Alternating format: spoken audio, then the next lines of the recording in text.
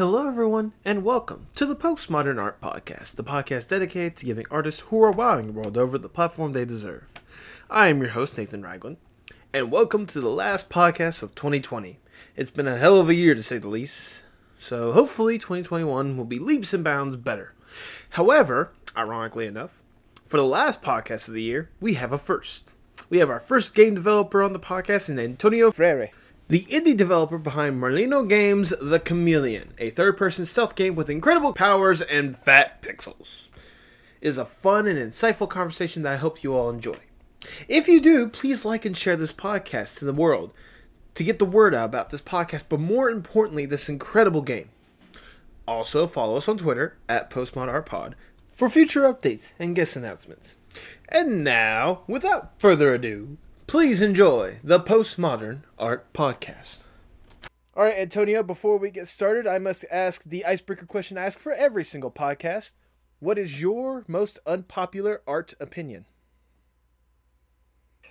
Whoa, I have a lot. I mean, if we're talking about video games, I mean, it can be whatever you want. Cyberpunk. Video games is obviously a good one, because in fact, you are a video game designer, so... Yeah, I don't know if this. I feel like this one's unpopular. Basically, I think everyone can make good art and everyone's creative, but I think since we're kids, many of us are taught like, no, you can't do it, or like, we're fit in a box, and so it's harder as you grow old to do it. So my opinion is everyone can get on the same level, and even if your execution is not like realistic, or if your music is simple, or if your writing is simple, whatever, I still think that's art. I don't know if that's popular. I feel like it is. No, I mean, it makes sense, because, people are instantly, like, they're trying to go with the simple, like, you need to go with something that's more productive and stuff like that, because people, like, when you're young, they're trying to they want, like, the doctor, the parents want, like, the doctor, the lawyer, and all that stuff like that, but, like, creativity, as you said, it's like being put into a box instead of actually letting it grow. Is that something that you would have to say from personal experience you've had to deal with, or? Yeah. I think we have in our minds like, I can't do that. No, so this is something I do always. No, so like, there's this music that I like, and I could never do that. No, you can. Everyone can. Just do it and practice and do it again and again, and like, don't be afraid to get out of the boundaries and do something crazy and try. And I feel like it's in us as humans. We have the abilities to make art and make something interesting, but we're just afraid of doing it. We're like, no, that looks difficult. No, I need training. No, it's too much time. I think everyone can do it. Though, that's good words to live by. I could definitely agree with that. And I think, postmodern art, I think a lot of it is people who don't have the training but have the will or have the feelings, and they're like, I'm just going to do something and I'll put it out there. And so breaking that fright, or like that not being scared of doing things. Yeah. I do appreciate you sort of hinting at the name a little bit. I want to say the reason why I went with that name, it's actually like a double meaning kind of thing. Because yes, there is the postmodern art movement, but I am also using it as posting, like, because we're in the 21st century of, like, people putting stuff on Twitter, Instagram, all sorts of stuff. So you need to just post your art, postmodern art. I like that. I've always wanted to explain that to people, just for the heck of it. It's very clever. Yeah, I like it. Well, thank you. I appreciate that. But the fact that people are limited, like, when it comes to art, or that people are limiting the younger generation. I'm trying to figure out a way to word this. Basically, that opinion that you have, that's a hill you're willing to die on. Yeah. All right, then. I for my day. Sorry, just a quick one. For my day job, I work with creatives.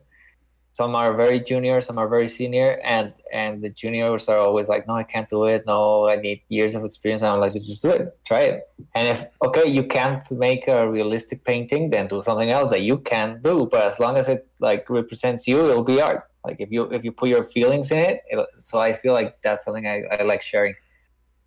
Those are definitely good words to live by, and I cannot think of a better way to start the Postmodern Art Podcast. Welcome, everyone, to the podcast. I'm your host, Nathan Ragland. Feel free to subscribe on YouTube, follow on whatever audio streaming platform you prefer, and follow us on Twitter at PostmodArtPod for future updates and guest announcements, including today's guest.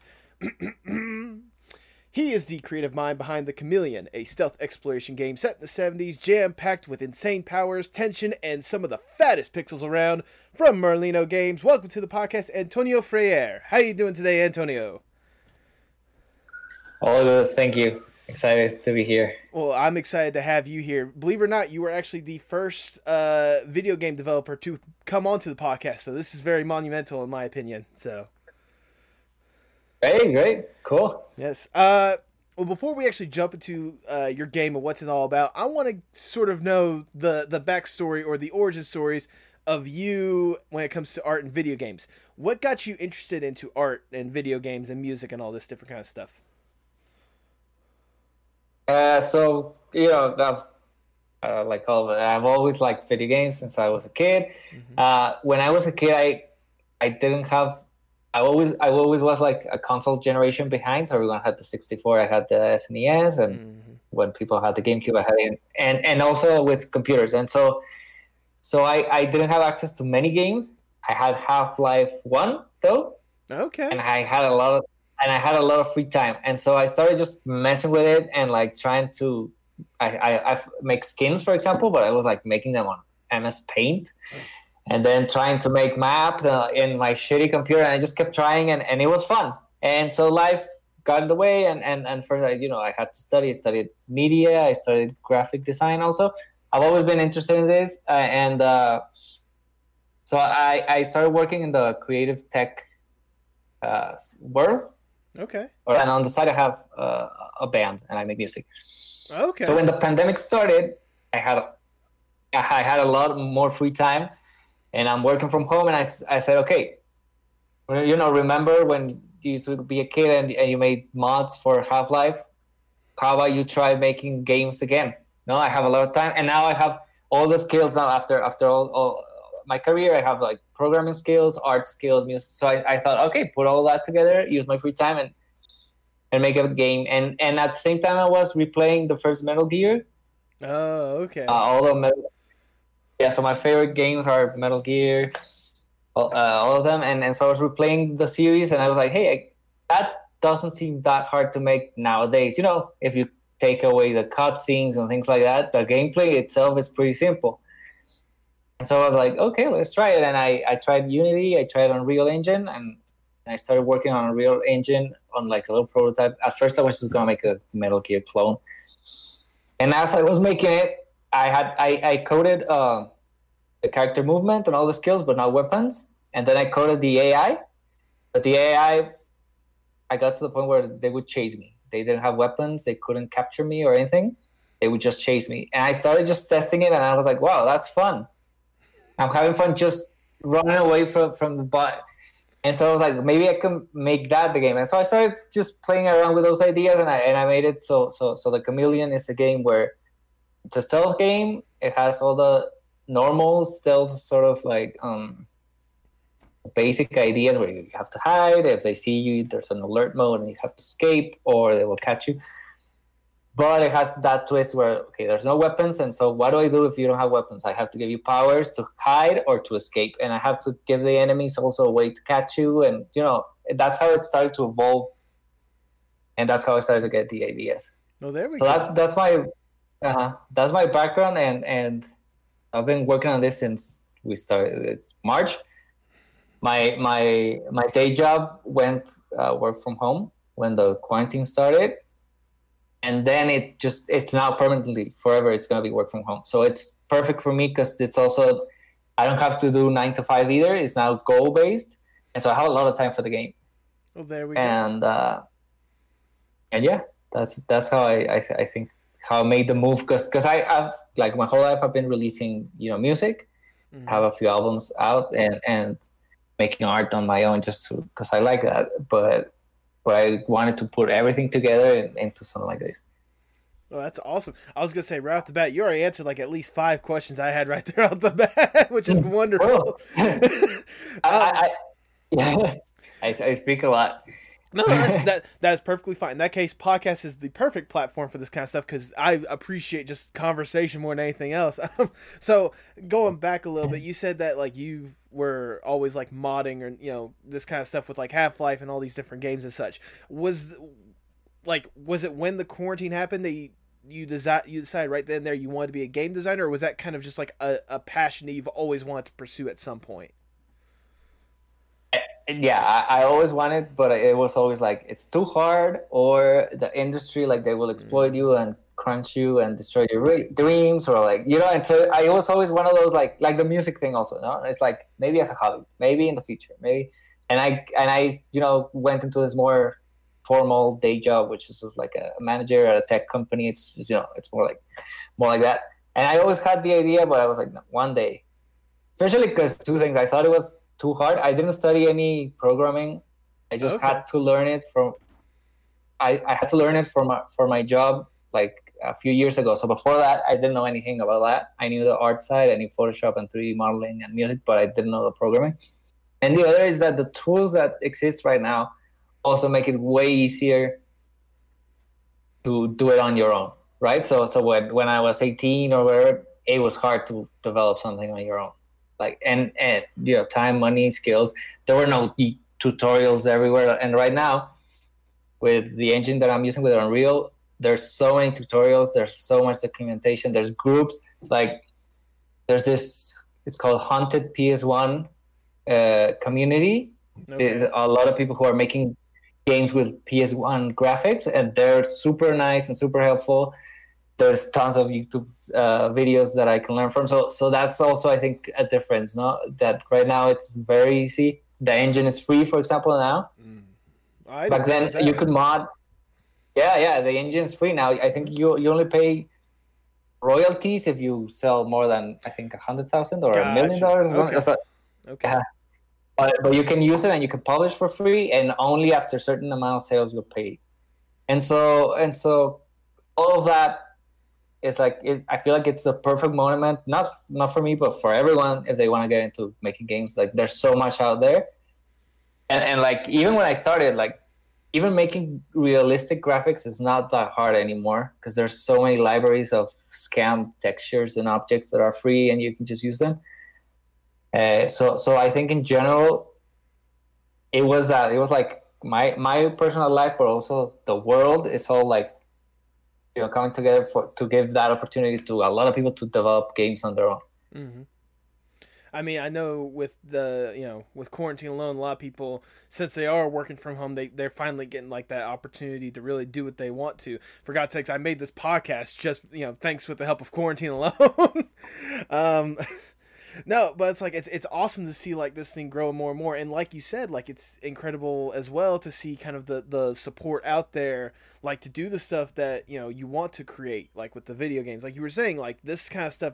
You wish you would have had years ago. You probably would have made at least 12 games at this point, huh? Yeah, exactly. I think it's part of what I was saying at the beginning. You're growing up and they tell you not to study this and study that and get a real job. But I feel like if you try it from the beginning, you can do it, or you can do both. That's the other thing that I also tell everyone with the music. No, it's find a job that is good enough to have a living and have a nice safety net, but you can also do the other thing on the side, and maybe it will take you longer than someone who's doing it full time, but you still do it, especially if you enjoy it. I also see a lot of people who want to develop games and they're making them and they're just stressed all the time and frustrated and like, oh, I have to work on this again, or like they're asking, how do I keep motivated? So I see in the forums and the communities, they're like, I need to stay motivated. I have 2 hours to work on the game today, but honestly, I don't want to. Maybe on the weekend. And like, if you feel like that, don't make the game. Don't, just do something else. I feel like and that's the same with any art. Do it not because you want to be rich or because do it because you're excited. Like every time I work on the game, I'm excited to open the software, and I'm showering and I'm already thinking, today I should make like this I'm gonna put in these sounds because it's exciting to me. And I see a lot of other people who are like, oh, I want to get into game design, and they're like, oh, I have to learn this. Oh, I have to open that. If that's the feeling, I think you should just try something else, because it is hard. It is time consuming. It's long. Like projects, even a small game will take you months, and so I think, yeah, we have more time and more tools to make the games, but also you have to be motivated. And I think that's with all art. Like if you're making art, you can tell when someone's making art because it's their job or because they want to be famous. You can tell the thing is it's not genuine. And it's the same I was saying in the beginning. If you're making it, you just use your feelings, and even if it's ugly and crooked and whatever, if you're doing it with your heart, people will notice and they will like it. I was gonna say, yeah. Basically, long story short, at the end of the day, just do what you love. You'd be surprised how many people love the same thing you do. So, and I mean, also, yeah. I was gonna say, like, that's especially true with like what you're developing with this game. Like I said, I saw this on Twitter. Yeah, I remember you posted like not even a minute long little teaser showing like some of the gameplay with like the lead character like changing to one of the enemies and such. Like seeing that just looks absolutely incredible, especially with like the look of it, because it gives that little bit of nostalgia factor. I have to ask personally, why did you want to go with like the 70s aesthetic with this kind of game? Like, was it because of the Metal Gear influence, or was it like something beyond that? Yeah, so it's a mix of things. First, I came up with a character based on, it's a little bit based on me because I have the same shirt he has, but it's also Magnum PI. I don't know if you've seen. Oh that. Yeah, no, that? Tom Selleck and all that. But yeah. So the original idea was, okay, it's a stealth game, and I wanted the shirt to change colors, and so you would hide on, stick to a wall, and your shirt would look the same color as the wall. So I made the character first, and I also knew that I wanted to make style spy music separately, and so I was like, hey, how come I can just put them together? It kind of makes sense with the character look and the music that I want to make. I'll put them together now, and since it's also spy, I can make it spy music, stealth game. I sort of like put together different ideas that I wanted to make separately, and I was like, I can make a game out of that. And when I started, first I was thinking of more realistic graphics. When I started making it, since I'm a solo developer, you have to set some boundaries, and otherwise you're never gonna finish the game. And I was like, okay, I'll make simple graphics. And since I was playing Metal Gear, I was like, hey, maybe I can replicate these. And I started researching, as that's how I found a few of the communities, like Hunt PS1. There's another guy called Marxist who's also making games like this. There's another guy, this 98 T-Make, I think it's his name. Okay. And I found that there's a whole community of people making games that look like this. And so I learned from them and put together mine. Mine is a little different in that usually when you see these, they're trying to replicate the PS1 graphics like exactly. Like the limitations, exactly everything. What I'm doing is different. I'm trying to give it its own feel. So some things are not exactly like the PS1. Some objects, you've seen that the textures sort of wobble in the PS1. Some in my game have different values, let's say, per object, because what I wanted is to give you some nostalgia, but also something is off, and it's part of the story. Something is not quite right. Why is this guy turning into enemies? Why is he wearing a Hawaiian shirt while sneaking through a base? I want something, because then as you find this, as you learn what the story is about, you'll be like, oh, that makes sense. That's why things are wobbly. That's how he can turn. It's part of the story. And the other thing I added is also you can change graphics. So you're like, I want it to look like a PS1 game, no, or I want it to look like a Nintendo 64 game or a PS2 game. There's like different options. Okay. I don't know. I just felt that it was right. It's not that it's easier or harder to make them.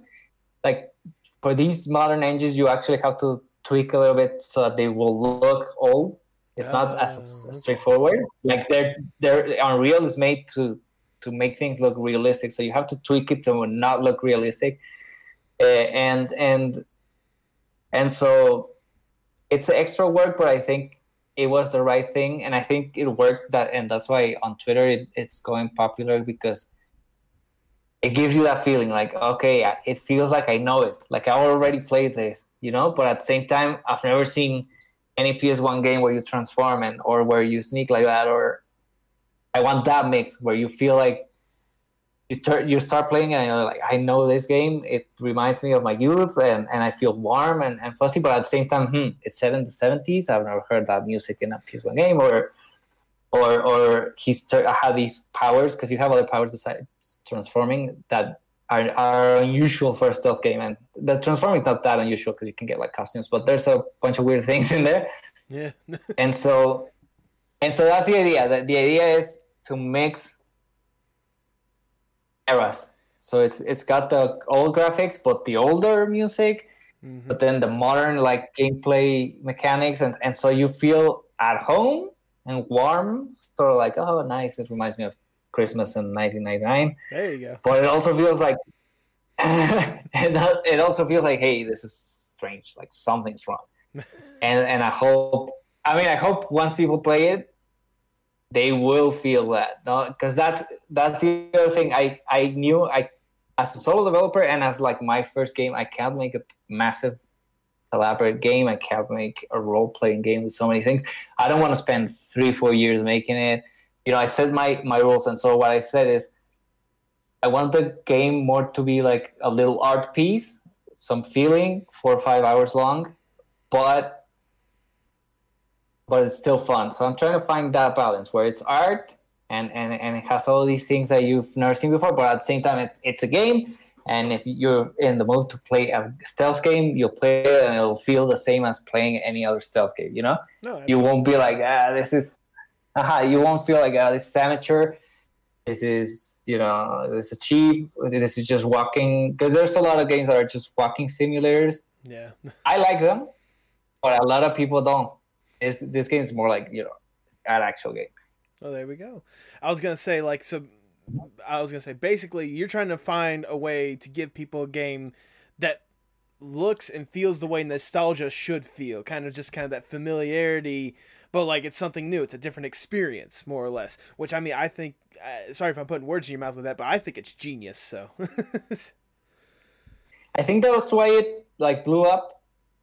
I think because of that. Because there's a lot of games that are super replicating the PS1 horror games, and they look like a real PS1 game. Like they could tell you, it's an old game that you never played, and you would believe it. So people are like, it feels familiar, but it's also exciting because I don't know what's going on, what's going to happen, Mm-hmm. I was gonna say, when did this was kind of an idea, or like you said yourself, you've been developing this since March. How long have you kind of had this concept for the Chameleon as itself? Like when was it for you just kind of like, this is actually a great idea, why don't I just do this for the game? I think since Metal Gear 4, the auto camo where you transform, that was my first, like, the problem with that game is the gameplay parts are fun, but there's so many cutscenes that you never get to play with it a lot. And so I was like, what if there's a game where you can do those sort of transformations, but like the whole like hours, not just 10 minutes and then it stops you. Same with Metal Gear Solid 1. When I replayed it, I love it. It's one of my favorite games. And I love the cutscenes also, but it gives you the control. You play for like 2-3 minutes, especially when you know the levels and you're kind of like speed run it. Okay. You just go through a little section and then you have to sit through like 30 minutes of. And I was like, what? I want the feeling of the first room in Metal Gear Solid, but like 3 hours. Give me 3 hours of that nonstop. Don't give me codecs and cutscenes. So that's ever since I was always thinking like there should be a game like that. And Metal Gear Solid 5 and Ground Zeroes came out, and they're kind of like that, especially Ground Zeroes. That's the idea, you just stealth for hours, just hide and mess with the enemies and do things for hours. That's what I think there should be more of. So I was always thinking, like, if I make a game, the first one that I make should be that. So I feel like that's what's missing. I want that feel. I want a game that I want to play, no? And that feeling I want to share with everyone, because I'm sure there's other people who think like that. And even when I started the game, I started watching a lot of YouTube videos where they analyze stealth games. And they all said the same thing. The genre is that there's stealth, and so many games have stealth in them, but there's not stealth games. There's very few, a couple of indie games here and there that come out. But like, and so I was like, why? And I was like, maybe because a stealth game with just stealth might, in the consumer's mind, might be like, yeah, that's too simple. Where's the open world? Where's the RPG? Where's the options? And so, but I said, like, if it's an indie game, they'll be more open to like, yeah, that's fine if it's just a stealth part, Yeah.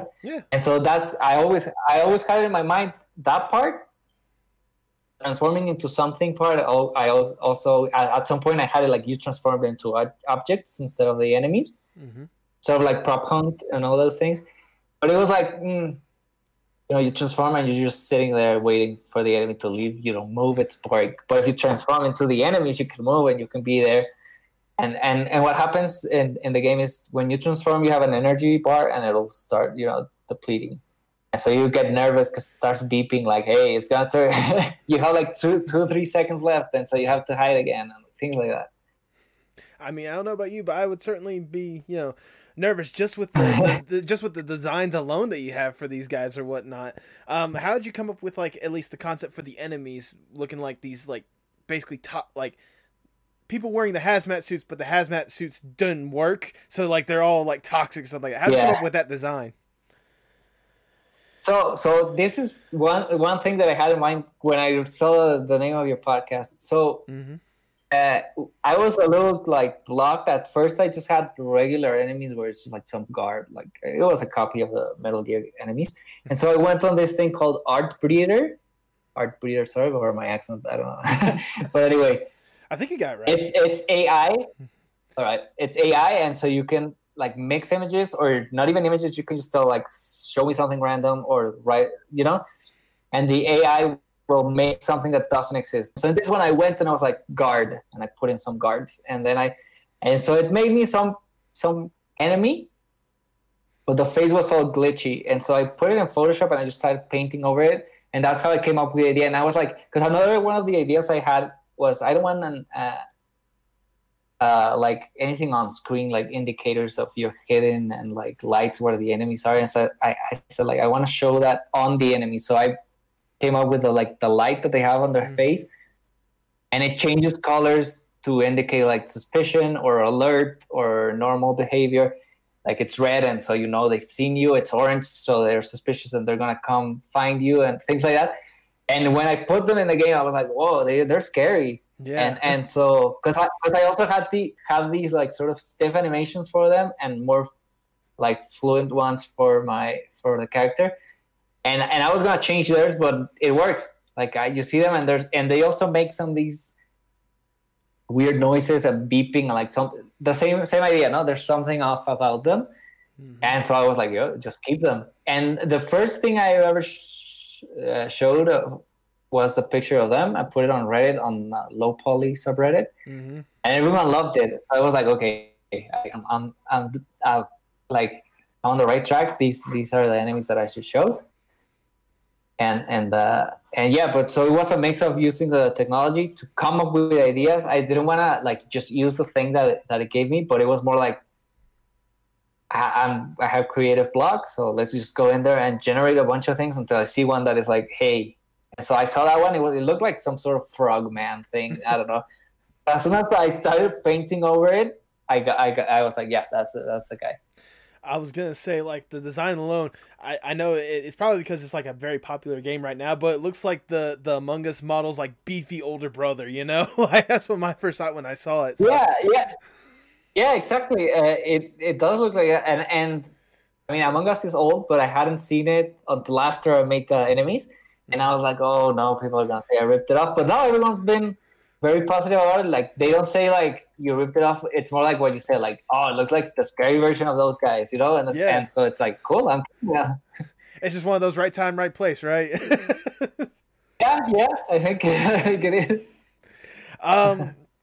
Now a little bit. Well, not that. Words are wonderful, right? No. A little bit ago, you said that you were working with Unreal Engine mainly because of the free software and such. Have you used other softwares with it, or was it just it was free? You've heard the reputation of it. You just had to go with the Unreal Engine. So the Unity is also free, and there's a bunch of others that are free. It was a mix of. I have a friend who works professionally with Unreal Engine, so he can sort of guide me also. It was a mix of also I love the first Unreal game, and I also did some modding for it back then, and that kind of graphics always interested me. So it was a mix of that. Also the tutorials that I found online.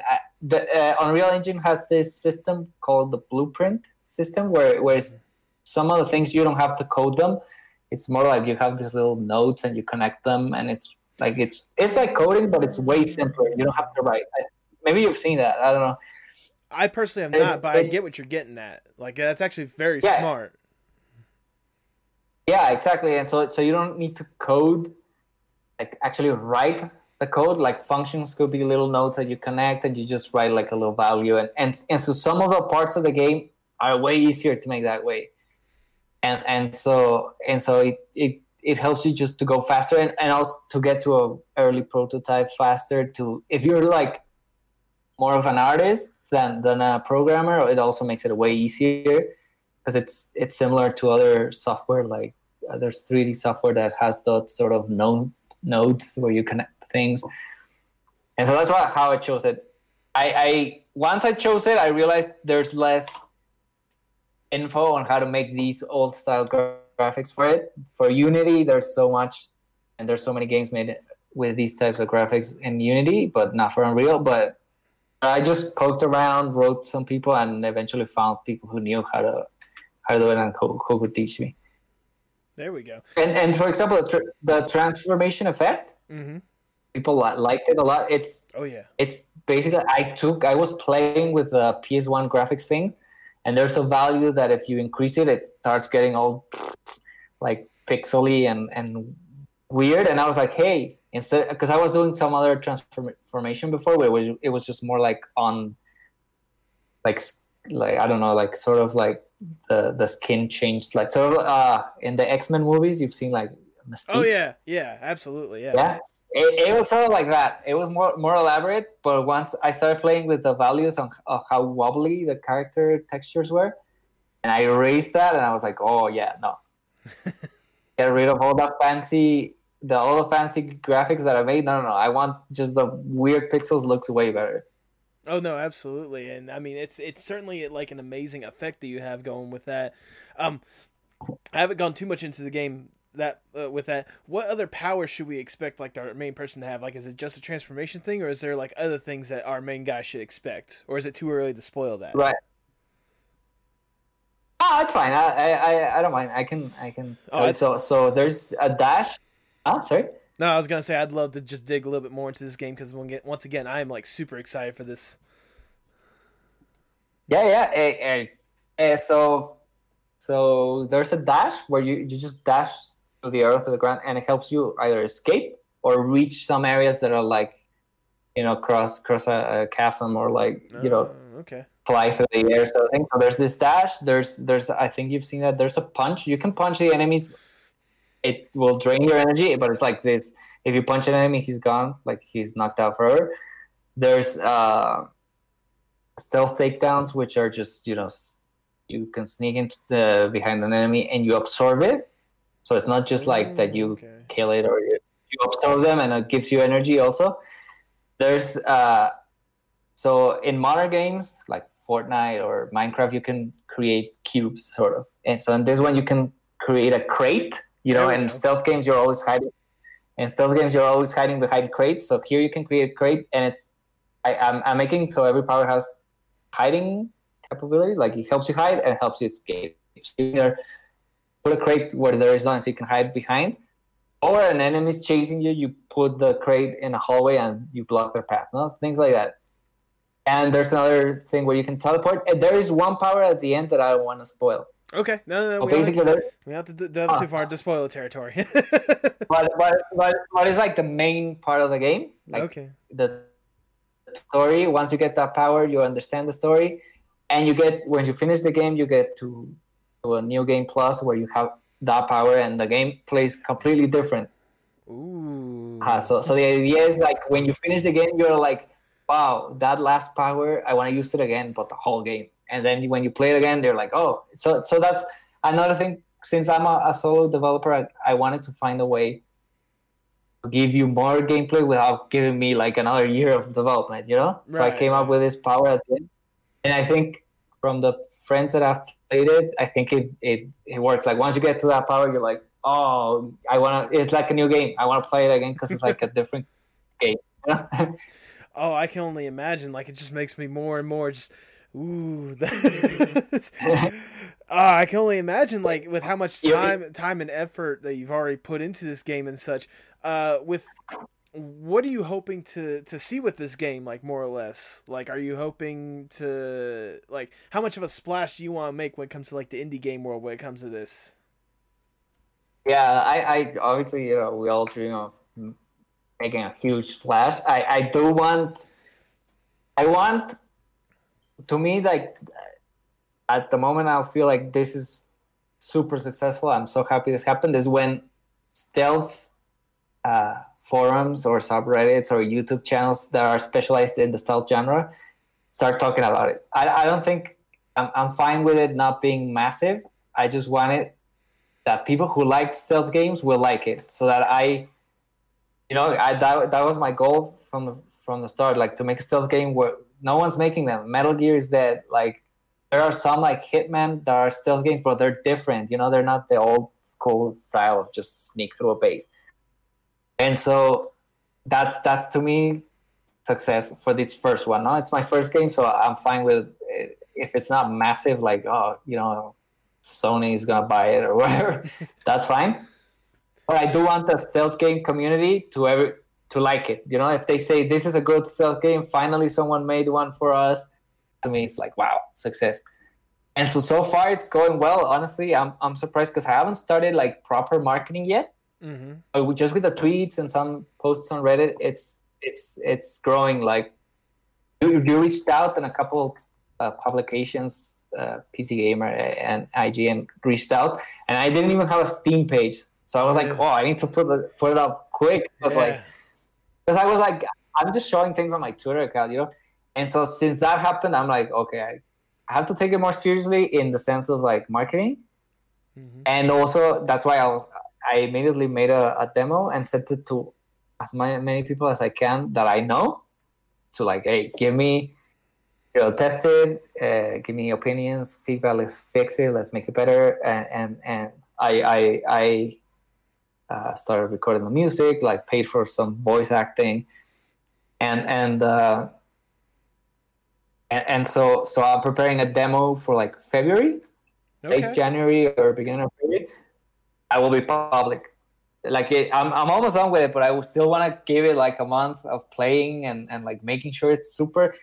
Because I feel like that's where, like, if the tweet worked and the few videos that I've shared worked, I want the demo, a free demo for everyone, and that will tell me if I'm on the right path. You know, like that's another thing that I think about art, and that I always tell I have a lot of musician friends who make a lot of music, like a lot, and they never publish it, and they're good. And me on the other hand, I always publish everything I make, even if it's shit. And like, sorry, I don't know if I can say that. No, you're perfectly fine. Okay, and I always, because I want the feedback. And the thing is, if you make something and it's bad, and you can fix it and post it again, people won't remember like, that's the shitty one that you posted. They won't know who you are, right? So if you make as many bad like my band, I made a few bad demos. 3 people listened to it and were like, this is shit, I'm not sharing it. I'll make another one and another one. And people are not like, hey, no, I've listened to your old demo. No, because it was shit. No one listened to it. Once you're good is when the pressure starts, because then you can't make a shitty one after, because then people know you. Yeah. You know what I mean? So it's my same feeling here. Like, you know, 1,000 people have seen the tweet. If I put out the demo and it's crap, 1,000 people will know it's crap, but that's it. I'll fix it, I'll make another one, and I'll show it to another 1,000 people that haven't seen it. You know, and that's what my friends music and record, and make another one and another one until you like learn and nail it.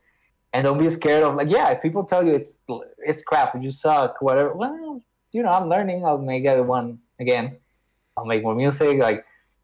And so I think that for art in general, it's also important because making things and getting feedback from like your 2-3 close friends is not enough. I think you need that experience of like outside being influence. exposed and everyone's seeing you and like you're naked and they're looking at your painting and it's and it's like, you need that shock of like of someone telling you it's bad and you feel like, hey, he just told me I suck and nothing happened. I didn't die. The world's fine. So I'll make another one. And it's fine if people tell me I suck 10 times because the 11th time they'll be like, hey, this is actually pretty good.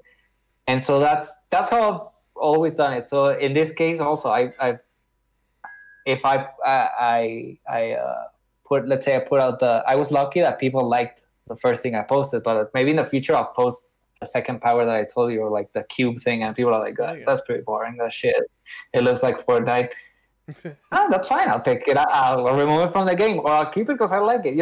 But it's about not being afraid of doing things. Just go and do it. I mean, as long as you're not hurting anyone, you're not doing something illegal, it's fine. Just do it. Just do a bunch of it. Like, put out trailers. I've done that. Also, I put out a trailer, or I put it on a Discord group or on Reddit, and 3 people watch it, and they're like, what is this? It looks boring. I delete it. I make a new one, and I put it up. And this is what happened here also. I put some tweets before that, and it was like, no one liked it. I deleted it. I put another one with better music or better cuts, and then suddenly people love it. And then it's like, oh, I got it.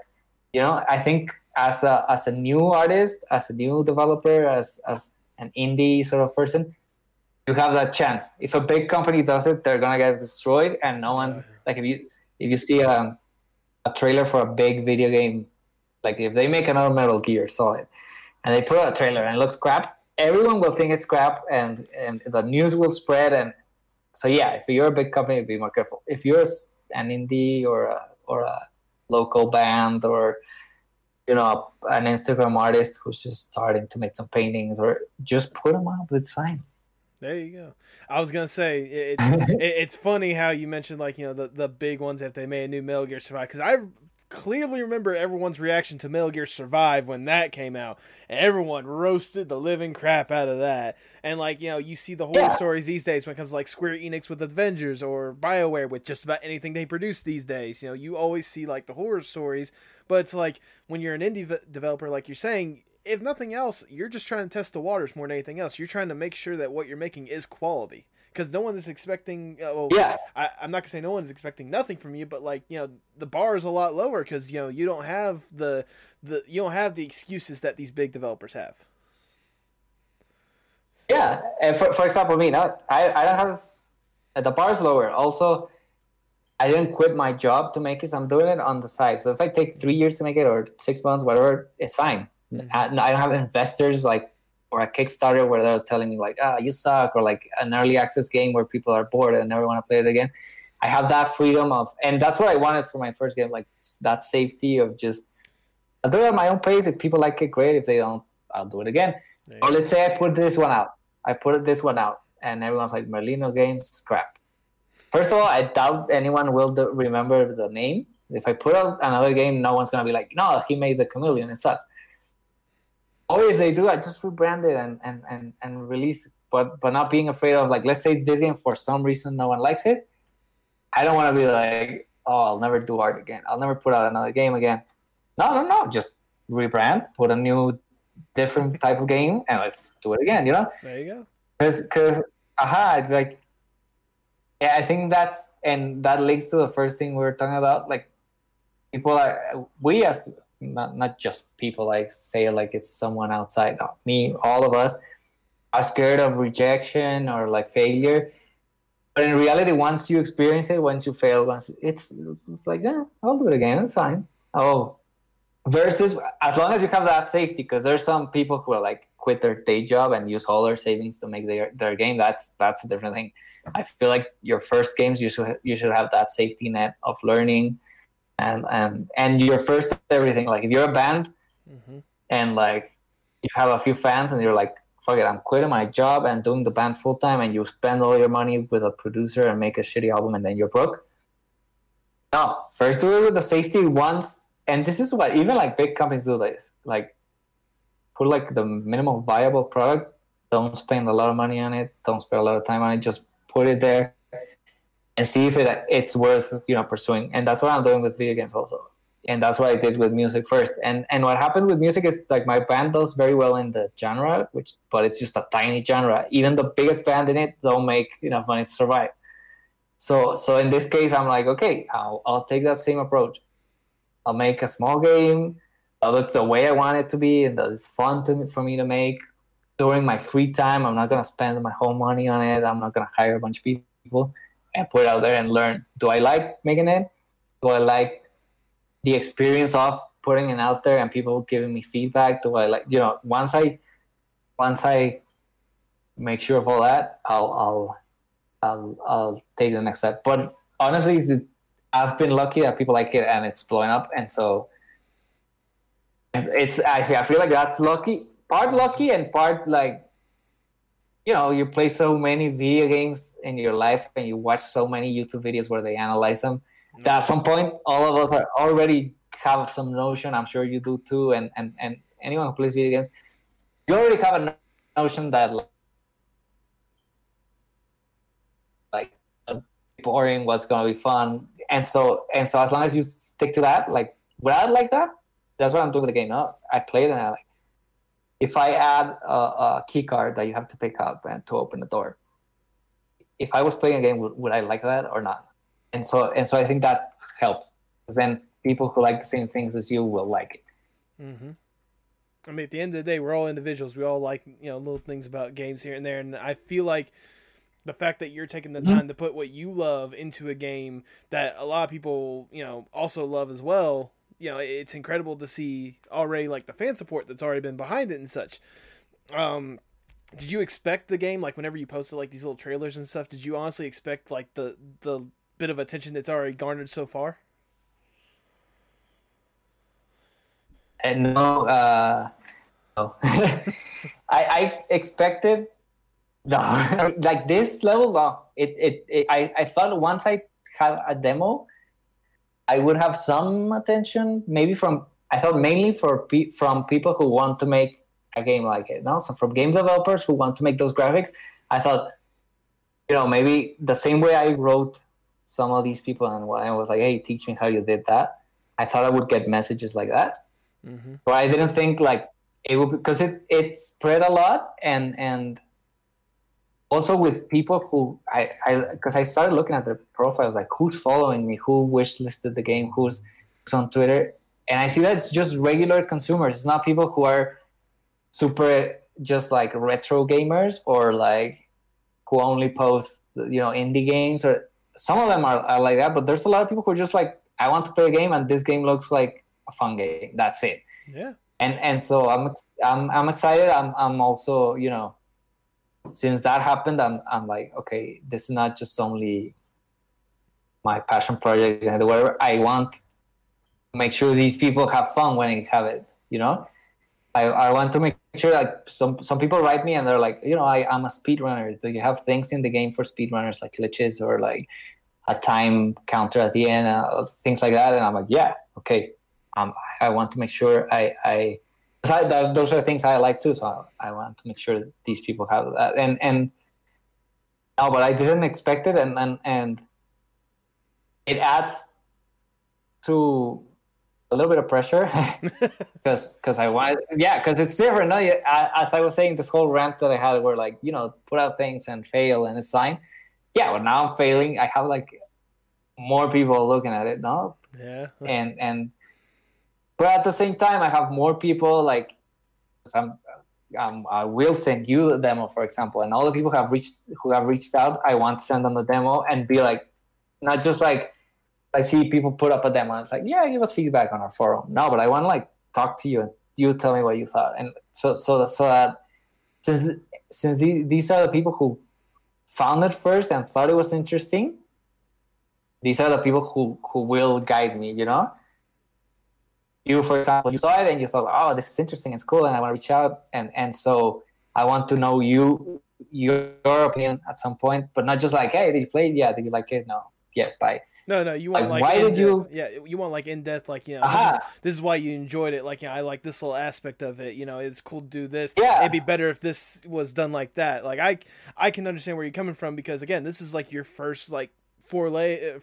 Foray, is that the word I'm looking for? It's your first step forward into this kind of stuff, and you want to make sure that you're putting out a quality product now that you have more people actually paying attention to it. Yeah, exactly. And I want to make sure, like, let's say the demo, no? When you play the demo, I want to be like, okay, you saw that tweet or you saw the trailers and you liked it. Mm-hmm. And did the demo feel like the trailers, or what happened in between that you're like, oh, you know, I'm not excited anymore, or I'm even more excited? You know, I feel like that's the same thing I was saying with art. That art is like something it's very human, no? So it's not just about like your skills or whatever, it's like feelings. And so if people liked what they saw, I want to know what they felt.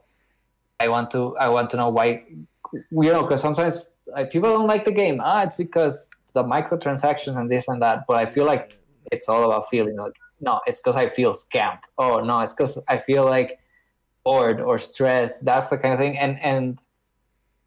And so I hope that the game, the demo, and eventually the game, you know, fulfills that promise of what you felt when you saw that little video. That it was like, oh, it's interesting, but it's also familiar, but it's also new. Once you play it, I want that, you know, I want people to tell me, hey, it felt like the trailer. Like the thing I saw, it's exactly what I felt. And we'll see. You know, I hope so. And trust me, I can understand where you're coming from with the whole entire microtransactions thing. How everyone's frustrated with that. If you want my opinion of if you want my opinion of microtransactions, you must pay 99 cents to this website and the link below. No, I'm joking. No, but I do want to say, like, it's smart that you want to go with just kind of like it's a good way to gauge it, honestly, because some of these trailers out there today, you know, some of these trailers out there today, like, they try to show like super flashy, like these intense models, but like some of these trailers don't really showcase what's in the game and such. So it's actually smart, in my opinion, the fact that you want to be like, all right, you saw the trailer like this. Does the game make you feel like what you felt with the trailer? Like, that's a great mentality to have. Yeah, and that's also what I was trying to do with the tweet that blew up, and it's like, I'll show you what it is. Like, this is a game. I'm not gonna put in flashy things or a voiceover or different music that is just made for the trailer, or like super angles and things like that, because I want to make sure it's a microtransaction thing also. You know, I want to make sure that my promise is fulfilled. If I make a massive, weird, amazing trailer, how am I gonna fulfill that in the game? I'd rather just be honest and be like, this is what I made. Do you like it? And apparently people are liking it. So that's good, you know. So I feel, because that's the other thing. Usually the people who make that game don't make the marketing. It's indie devs, they do, but they're following some guides, you know, how to make an indie game trailer and how to sell more games, and that's fine. I get that that's their goal, but for me, my goal is you will like the thing. Like, if you're gonna pay me, it has to feel like all the marketing, like all the pictures you saw, all the trailers. When you get the game, it has to fulfill that promise exactly, you know. And since it's just me, it's my first game, I can't make you a massive promise of, like, you know, the cutscenes and the big music. It's, you saw the game, you saw the trailer, you liked it. That's the same feeling you'll have. I think that's another problem with indie game developers with their first game that I'm seeing is they put a lot of I don't know if you have this expression in English, like a lot of cream, a lot of decoration. The creme de la creme, as they say. Just kind of, you know, trying to go all out, trying to make it seem like more amazing whenever instead it's just like, it's a simple little game. And then you see all the marketing, it looks amazing, you play it, and you're like, the trailer was the whole game. The game is like short, and that's it. And that there's one cutscene, and I saw it. This happened with Metal Gear Solid 5. I love that game. I don't have but a lot of people had the complaint that all the cutscenes were in the trailer. And that's it. And all the bosses were in the trailer. And I don't want to make that mistake, like I want to be honest. And it's like, and I think that's another part that is different about game development that is not there in other art. Mm-hmm. If you're painting, you just finish the painting and you show it. If you're making music, you might show a demo and then the finished version. But even the demo is a finished version of the song. It's like a recording already. With game development, every day I can tweet the new thing that I made today. Every day I have the opportunity to see like people are liking where I'm going or not. I can write a little text that is like, today the enemies are harder, and everyone can be like, no, I don't like that. Like yesterday, I think I posted this little. So in the game, you can find audio logs that you can listen while you play, and it tells you more of the story. And I posted like this little sort of tape recorder that is the audio logs, and people liked it. Mm-hmm. And so I have that with games. You have that chance to test every day or every week a little bit, and immediately get the feedback that you're going, since the development of the game takes so long, I can put that up and maybe people are like, no one liked it, and then I'd be like, okay, I need a different model. I can just delete the tweet and make another model. And other types of art, like a painting, I can't make a sketch and show it. Or with music, I'll write a song and play it in a rehearsal, and maybe you can play it live and see if people react. But that's it. You're not like, hey, everyone, this is the first 3 bars of the song. What do you think? You can't do that with music, but with the games, I can show you 5 minutes of gameplay every day. I can show you the new room that I made. Do you like it? Is it boring? Are you interested? And that's what I've been doing, and it also helps a lot. I think it makes it easier. I'll post a picture, and they're like, oh, what's that room in the back? That little purple light looks interesting. And so I'm like, okay. So people like when I do that, that you have a little hallway and there's like a mysterious room there. They are gonna go. They're gonna want to go in there. So it's way easier. Let's say that if I had to make a full game and not show it ever, and at the end you show it, that must be so hard and like crushing. That if no one likes it and you work years on it, I think that's something that also indie game developers should try. Just put it. Yeah, just put things out every day. To show people what you're doing, because like at the beginning you told me like, don't tell me spoilers, huh? Or maybe if you want, I feel like it's keep some things secret, but it's still, you have the power of the internet and all these people to help you make your game. Like, I'm not making this on my own. I'm making it, but I have these Discord communities of game developers. And I post something, and everyone's helping. Everyone's pitching in, and same with Twitter, and same with you. You're telling me what in this podcast. You told me the things you liked of what I posted, and so now I have ideas, and I'm like, okay, let's make more of that. And I think that's because big companies do play testing and like pay for QA and all that. I think like as an indie developer, you can just be clever about it and just do it for free the same way. Everyone's on Twitter, just put something up there, see if it works. Yeah, that kind of thing. I was gonna say. You say I talk so much. No. That is perfectly fine. I was just gonna say, basically, when it comes to like how you're going forward with this game, like you want to be honest with the people, you want their honest opinion and such, and you want as much feedback from them because they are ultimately the people that are gonna be playing it. Take note, EA, big companies. Just saying. Actually, I don't know why they don't do that. Like, big companies will just make a game, put out trailers and whatever. But suddenly at the end you get the game and it's crap. Because and you're like, I feel like because they don't have any motivation to try, because they feel like their name alone, it's going to sell at least X amount of units and such. I mean, a lot of like, even whenever they do cheaper games, like they may do like a trailer here and there, but they know that the name EA or like, Epic or whatever, like they're going to put their stuff out there because they know people are going to be buying it one way or another, and that's not how it should be. You need to realize that people are going to be wanting to play a quality product maybe over and over again. They want to get their money's worth. So yeah. So I mean, it's incredible to it's always incredible to look on the opposite end, seeing the people that, even if it's just one individual person like yourself with Merlino Games, making something that you truly love and have at least hope that other people would love as well. I do want to ask, like, you now that Merlino Games is making this and such, like, is this your priority right now, or have you already started thinking a little bit more in the future, like possible other games that you might want to consider, or is everything at this point just make the Chameleon what you want it to be? For now, is just make Chameleon, make sure it's released and like a quality release. That is like, I don't want it to be a 30-minute game, but it's also not going to be 20 hours. I think it's 4 or 5 hours of quality, tested, no bugs, fun, interesting.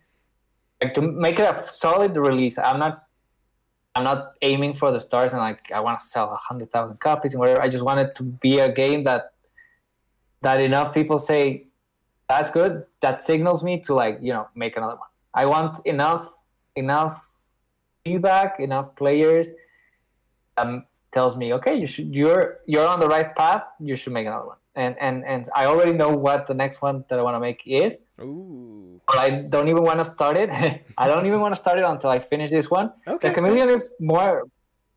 Yeah, it should be out by July. It's pretty advanced already. Like, I haven't shown much of it because I want to have enough things to show from here. So right now I'm just polishing the demo to get that out, and then I'll finish the rest. I have like half of the game finished, and yeah, but that's my idea for now. I want to make a solid stealth, not Metal Gear Solid, a good stealth game that people like. That's it, and then if people play it, I'm as long as they say this is a good stealth game, I don't need them to say this is a game of the year or this is the best indie game of 2021 or whatever. Just wanted to say this is a good stealth game. There are no stealth games, so automatically it's a great stealth game. Mm-hmm.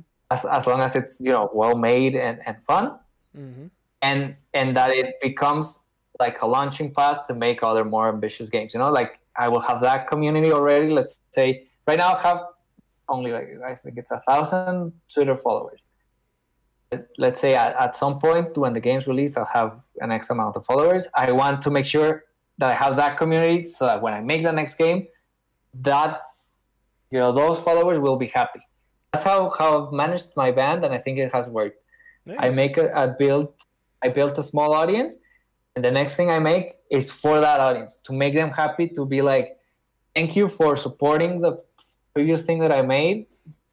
Thanks to you, I am making these things, so I'll make it one for you. And what happens, I think it's naturally, since you're making it for people, not you're like thinking of them and making sure they will be happy, that brings in more people. No? So in this case, I want to make the demo for the 1,000 people that followed me on Twitter from all these trailers. Yeah. And that's it, and so if that demo is made for them, with not thinking just like I want to make it so that they share it and bring in more people, or like I want to make it so they wish list and they will pay me whatever release price. No, I want to make it so that thank you for sharing the trailer. Here's the demo as a thank you because you liked it, no? And so I feel like if you do things like, it's the same. I'm always going back to the first idea we talked about. It's like because you're doing it with feeling, with love, with care, and so it's the same here. I want to make it a thank you for being interested in what I make. Here's the demo, play it. And I feel like since it's made like that, it will be good. To some people, maybe it might not be the greatest or like the most popular game, but it's good for that type of people who like the trailer, and so they'll be thankful and they'll be like, I love the demo, I'll share it, and so I'll spread. And then I'll get X amount of followers, and I'll release the final game for them, All right. And with the next game. There we go. For the next. Sorry. So you can go ahead. My bad. Because a lot of these, you read books and tutorials on how to make an indie game, and they tell you like, study the market and make something for a broad audience that everyone can play, and like all of these things, which is fine. I'm sure it works to make you money, but what I want is like more of this personal touch. Like it's I'm making it for this, and if it's good, it'll grow. Not making it so it grows, not thinking of I'll make a game so that it blows up. So there's this I'll name it. There's this game called the First Street. And so the guy, it's his first game also, and he blew up and he sold hundreds of thousands of copies. I don't know, it's wild. And the game is very simple, and you play as a fox and you walk through the forest, and that's it. And he says, like, I made the fox. He didn't make it. He bought the fox model because he saw that there was a niche on the internet that likes playing as a fox. And so he said, like, if I put cute graphics in it and a fox, it'll blow up. And it did. And everyone likes, his videos and trailers and GIFs got shared so much that it got massive. And that's one way of doing it. I'm doing it the other way. I'm instead of thinking, like, what do I sell to people, is first, I'm making one for my own. So I made it, and a few people liked it. So now I'm making it for me and those 20 people who liked it. And then those, since we're making it, like, as a community that likes similar things, they will share it and they will bring in more people. And so you were interested by the graphics, or some other person from a blog wrote me and it's like, wow, the graphics look like the type of graphics I want to play. And so he's part of this. We're making a Chameleon, and I'm hoping you like it. I'm not hoping everyone likes it. I'm not hoping Reddit will tell me, oh, it's the most upvoted post of the year, whatever. It's good. In my situation where I'm not investing my life savings into the game, so I don't really need that, make all the money, and, like, I don't need to think that way. I see it more as art, like you said. It's like make something that I like. Apparently, other people like the same thing as I do, and more people will like it as it grows. But at the same time, not worry about how I'm gonna monetize it, how I'm gonna sell skins.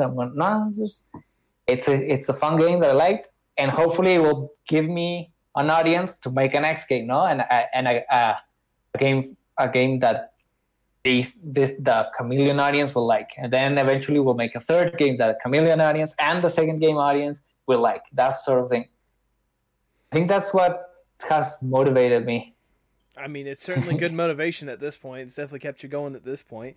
I want to give you a little bit more motivation, in fact, or let's daydream for a little bit here. I want to ask this fun little question. So let's say, like, you release the game, it does, like, really successful, like even more successful than you can imagine, to the point to where, let's keep within the Metal Gear Solid thing, to the point to where Kojima comes up to you and is like, look, this game is incredible. I want to work with you to make a new original game. What would be your dream game to make? Like, just with any creative control and, like, all the resources in the world, what is your dream game? Okay, and but you said original, because my dream game is, obviously, I want to make enough games so that I can make Metal Gear Solid, because everyone wants to make a Metal Gear Solid game. Right. but I like, my dream game is Ground Zeroes, but massive. So okay. Metal Gear Solid 5 had all that going in and out to the base and back to the map, and the map was empty, and it was good, but it had something missing. And to me, Ground Zeroes is, like, the perfect game for my taste. One big map, and you do whatever. So what I always dream of is Metal Gear 1, which is, like, the first one, where there's, like, this base in the jungle, which is Outer Heaven, and you just sneak. That's what I would like to make, like, an open world island, and there's a big base, and they're, like, a big base, and there's no, I do this 10-minute mission, and then I'm back in the menu screen managing resources, whatever, and then another mission. No. It's just like, and the Chameleon is kind of like that, in the sense that it's a big base, mm-hmm. and it's open, and the only objective is get out, escape. And so when you first play it, you don't know the layout of the base, so you're like, oh, where do I go? The second time you play it, you can speedrun it because you know where to go. That is sort of my idea that I would like. I mean, I like other types of games. I like, first-person shooters and, like, other things. But to me, like, my dream game that I would like to have the resources to make is a big open-world stealth game with no interruptions. So that's what I like about Ground Zeroes. That's what I'm making with a Chameleon, is big game. You can stealth through it. Nothing is interrupting you. No menus, no calls, no very few cutscenes that are not long. It's mostly about you being super immersed in this massive world with a lot of details. Oh, that's also why I love Skyrim. I have the Oblivion thing here. Oh, wow. Okay. and I just love that kind of game. So that, but a stealth game. You're in this big world. There's so many details to find, so many little stories like notes and a corpse here, and you look at the corpse and you're like, wow, what happened to this guy? And then you sort of, but nothing is interrupting you. And so I love Metal Gear Solid 5, one of my favorite games, but it has that problem where you like 10 minutes and then it's back to the helicopter, back to the base, and back to the helicopter, and back to the game. And I want to just explore but hide. That's and so the chameleon is that's the other thing where I'm saying, like, I'm making the game that I want with my possibilities. So obviously there's no massive jungle and like 1,000 weapons to use and whatever. No, but it's a big base. You have to sneak through it, and you're free. You just like objective escape. You'll get hints like here and there, and so you'll walk and maybe there's a map on the wall. Mm-hmm. And you can't check that map every time, but you look at it on the wall and you're like, oh, if I go here, and then you go into the little rooms and you're like, ooh, remembering the map or things like that. Or you'll find like a lot of the storytelling is done through in the level, right? So at first you see these signs that say LRS, and you're like, what is that? No, this little logo, and eventually you'll find out what that means, and you'll be like, oh, so this base that I'm in is this. And then you'll find this office, and you'll find a little text, and so escaping because this happened, and like you sort of like piece it together. That's why, like, yeah, if one day I can get big enough to make that, yeah. I'll say, so basically what you're saying is your dream game is just a more fleshed out chameleon. Exactly, yeah, and I would, yeah, edit maybe differently, but yeah. I'm making the, let's say, the small version of my dream game, yeah. Because that's the other thing. I wanted to make something that every day I'm excited to make. That I'm not gonna be like, oh, I have to go all these things. It's boring. Oh, because I'm like playing on these games since I played Metal Gear Solid 1, and then I played Ground Zeroes, and I was like, oh, they're almost there. Like my dream game is almost made, so I'm like, I'm just gonna make it. Yeah. Obviously within my limitations, but it's more like a business card. No, I'm telling you, hey, this is what I would make, but like 10 times as expensive or as bigger or whatever. Well, there you go. I mean, hey, there's nothing wrong with that. I mean, for God's sakes, your dream game seems to be a lot of other people's dream games as well, just based on the love and support you've gotten so far. In fact, with the game being close to being released, and everyone that is on board so far, where do you hope to see yourself 5-10 years from now with this aspect? Hopefully, yeah, the Merlino Games is a studio with a few people working in it, not just me. Mm-hmm. And it's something I'm doing full time. I think that's, I like to put realistic goals, and just that a studio that has enough money to survive, to live a decent life. A small team is fine. I like going step by step, not in 5 years I'm gonna be EA and I'm gonna be massive. Yeah. I want to have a studio that has a few games released, that has an audience. Like I said, I want instead of a massive audience, I want medium or small audience, but that is very engaged, that they like us, that they're like excited for what we make in a more personal way, not like, oh, this. If right now, again, Metal Gear Solid, let's say they announce another one.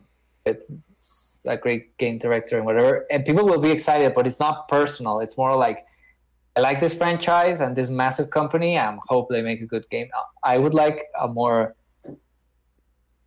even if it's more niche or smaller and there's just like 5 employees or whatever, but a place where, like, our fans know our names and our fans can write us and be like, I'm excited because of this, because no one makes this type of game and I want it.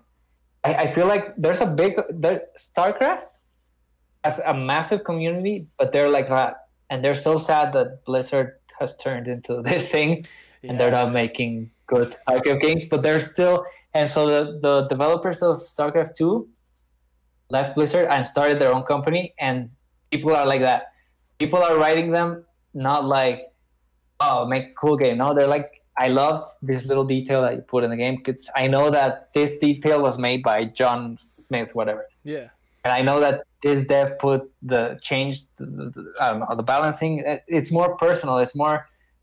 I like that. And that's where you hope to see yourself at some point, just kind of, growing, yes, but like still have that personal connection to the fans and to the people that enjoy your stuff. Yeah. I think that's what I enjoy more.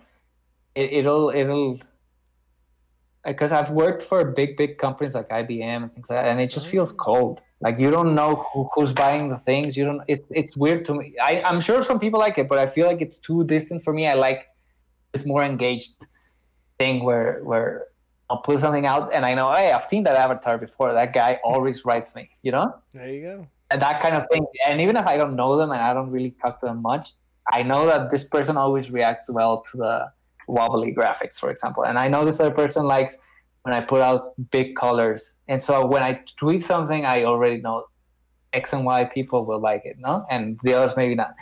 But I like that experience. So let's say right now it's small, it's too small, but at some point, have an audience like that where we have a Discord where we talk and the Twitter when we share and when we announce a new game.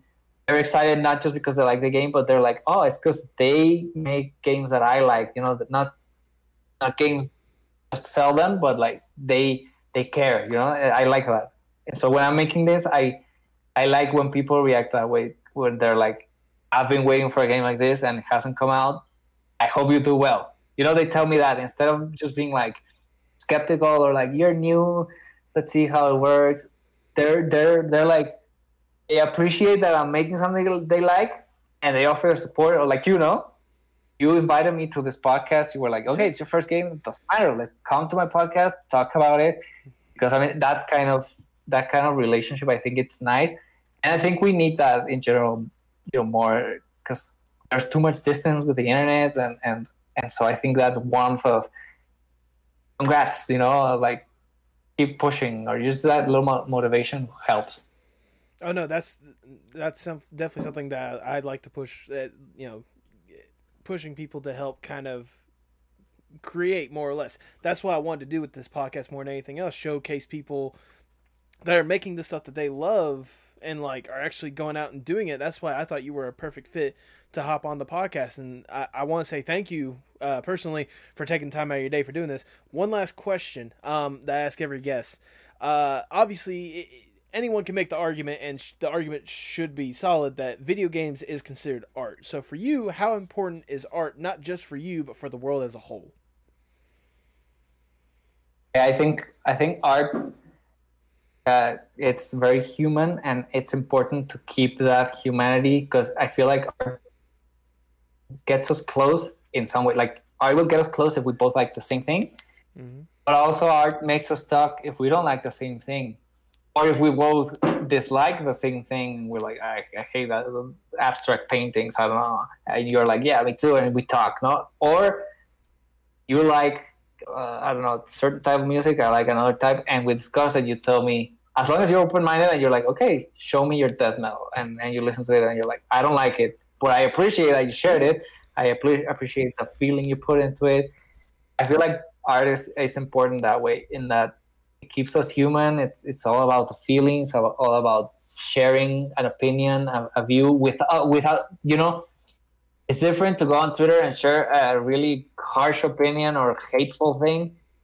Next time, and you're like, that person sucks. How could they say that? And like, but if it's art, and instead of saying that it's a painting or you feel stressed when you look at the painting, then it's like he's sharing, without attacking you. It's just the feelings. This is a raw feelings, and I think it's I don't know how to say it, but like we interact better if it's just that. No, it's not words that are attacking you. Like if I make this game and someone's like feeling that warmth of like, it feels like my youth and like the games I used to play. But maybe someone younger or someone older don't feel anything, but that's fine, because I'm not telling him, hey, modern games suck, or like Pong and Space Invaders suck. I'm not telling them that. It's just like, this is what I made, this is how I feel, and they either receive it or not. But it's like a more smoother way of sharing feelings and ideas and concepts and dreams, and like, in this haunted PS1 community, there's a lot of people who make super weird games where it's like a bad nightmare and it's weird things happening. And they're just sharing it, and they're like, this is what I feel. This is what I feel like showing.